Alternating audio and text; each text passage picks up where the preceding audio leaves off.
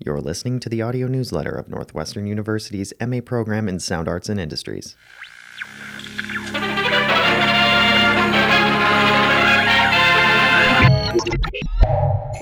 Hello, I'm Brad West from the new Sound MA at Northwestern. And today we're going to hear about how a conference held at Northwestern University last year became the seed for a new approach to sound studies. The conference, sponsored by the Lambert family and entitled Sonic Boom, Sustaining Sound Studies, brought together artists, scientists, storytellers, and scholars who share a focus on sound. And that mix of expertise was so dynamic that it led to the creation of a unique new master's program. Today, we'll hear from the architects of that conference, beginning with the conference coordinator and director of the Sound Arts and Industries program, Jacob Smith, and the chair of the Department of Radio, TV, Film, David Tolchinsky. They will soon be joined by the other conference organizers.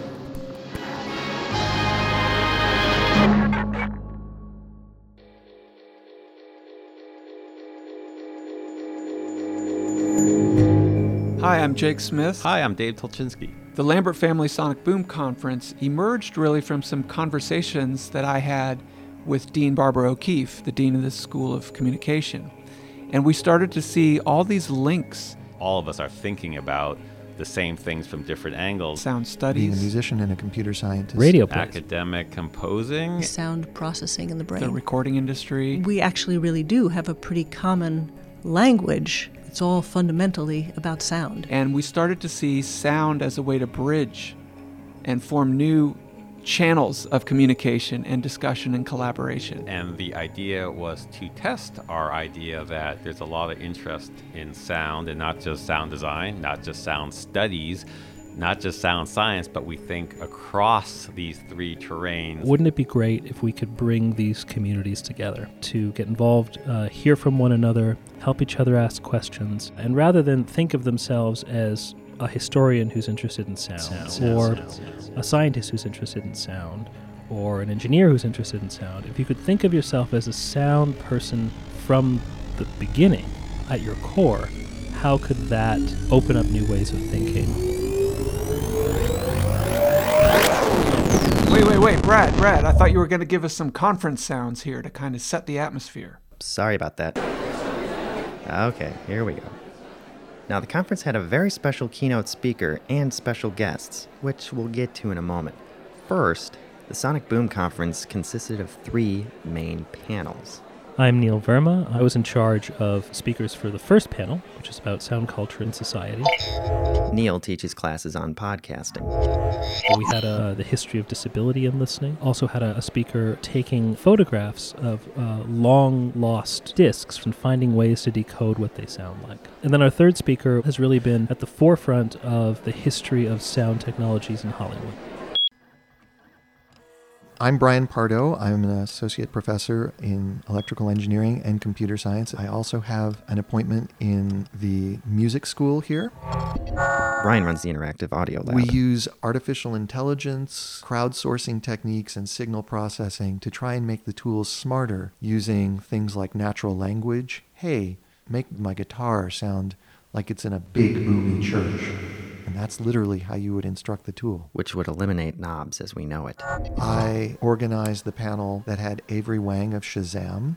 Avery was the guy who came up with the algorithm the Shazam app uses to identify what song is playing on the radio. You just hold up your cell phone, have it listen for 10 seconds, and it'll give you a link to buy it on iTunes or whatever. Brought in Brian Schmidt, who does a lot of composing of music for computer games, worked on the sound API for the Xbox. I'm Nina Kraus. I'm a biologist, and I study sound processing in the brain. I put together what I thought was a really wonderful group of the world's leaders in sound science. Miko Sams, Charles Lim, and Ani Patel.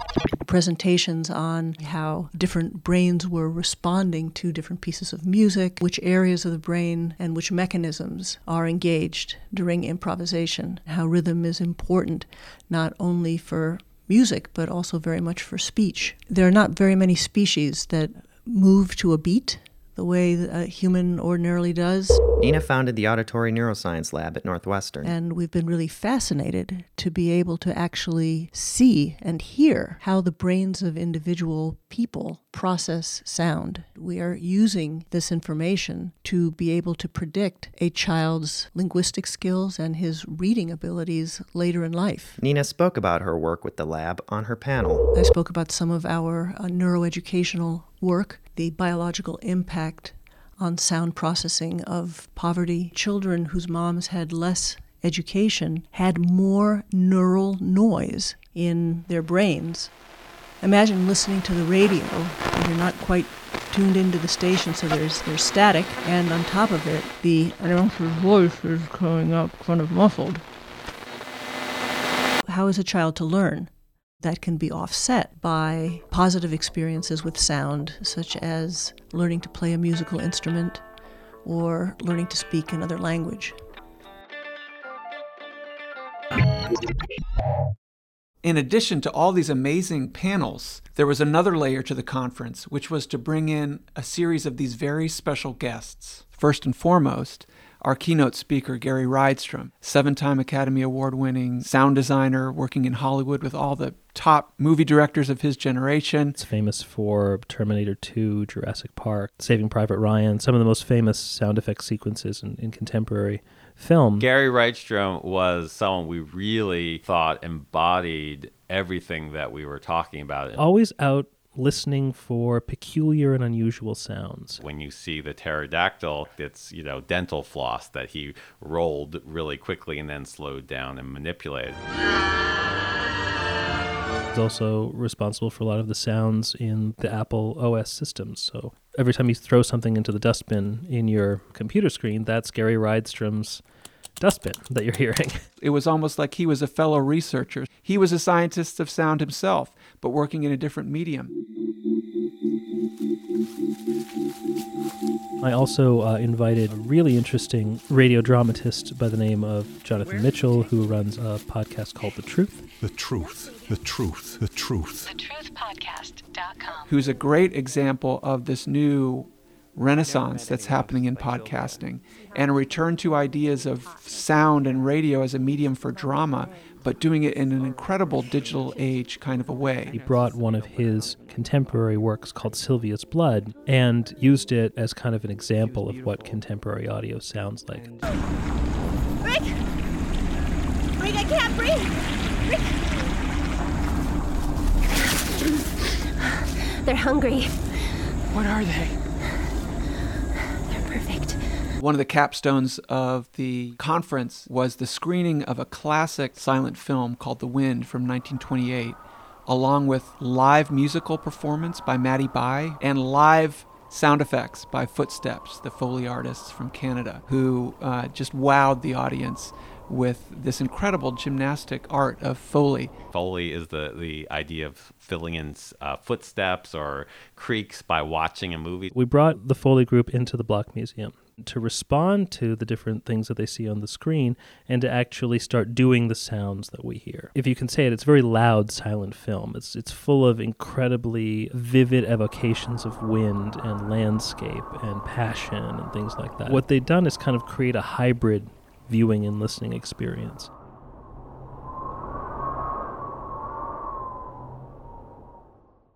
This conference was perhaps the first time I've seen people from all three of those domains The scientists and the humanists and the industry people talking to each other at once. It was really fun.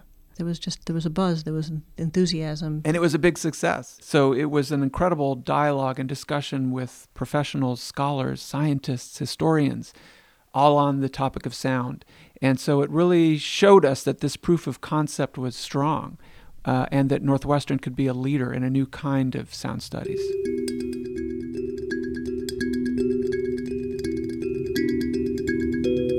A lot of what the speakers were talking about at the conference were the different kinds of skills needed to become a sound professional, an expert in sound. We have an opportunity at Northwestern to bring those skills together, and that's what we're doing now with the master's program in sound arts and industries. Training people to become educated in a very fundamental human property. They'll think about sound design, sound science, industries, and studies, and then depending on their interests, they'll take topic courses in either sound science or really go more in depth into sound design and music, or they'll go more in depth into studies, kind of the same spine for all the students and for them to interact together, but there's also freedom for them to spin off in different directions. We have colleagues in computer science, in music, in linguistics, radio, TV, film, but I really see it as a very interactive program, very much one of a kind. An MA program will be an exciting way to explore those thoughts of thinking about sound as a medium, to think about how it works, how it could work better, how it could work differently, how it changes over time, a lens through which to look at our society. What could come out of it? The next generation of sound studies scholars using sound in their process of research. Cherished forms like the audiobook or Foley being reinvented. Take some of the topics that are covered in that sound science class and turn those topics into podcasts. What better way to communicate information about sound than through sound? You both intersect at sound, but maybe one of you thinks a lot about the cultural implications and the other thinks about all the technical details of implementation, and another thinks about the artistic uses they can put a thing to. Interesting intersections with other fields that you might not otherwise come into contact with. They could take these skills and move into the film and television industry as sound designers. The new generation of storytellers, podcasting and radio industry, research development in hearing health and clinical health. Well, there's all sorts of cool stuff in there. Our internship program will help our graduates to take those skills out into the world to become the next generation of innovative sound professionals. I do know that we're the only program and university in the country that is really thinking across these different parts of sound. We're the only place that can really offer this kind of scientific underpinning. And what could come out of it is something new and unexpected.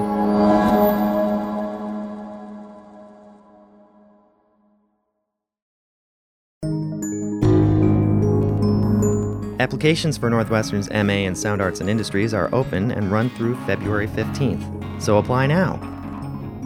For more information, please email sound@northwestern.edu or look for us on Facebook and Twitter. Thank you for listening to the audio newsletter of Northwestern University's MA program in Sound Arts and Industries. Today's episode, A Sonic Boom, featured interviews with Professors Nina Kraus, Brian Pardo, Jacob Smith, David Tolchinsky, and Neil Verma. Our show was recorded and edited by Brad West, with original music by Brendan Baker. Special thanks to Jonathan Mitchell. Stay tuned for episodes that will describe a brand new state-of-the-art sound studio being built for the MA, introduce the faculty and students of the program, and explore the rebirth of radio drama on campus, as well as other stories about how sound works at Northwestern.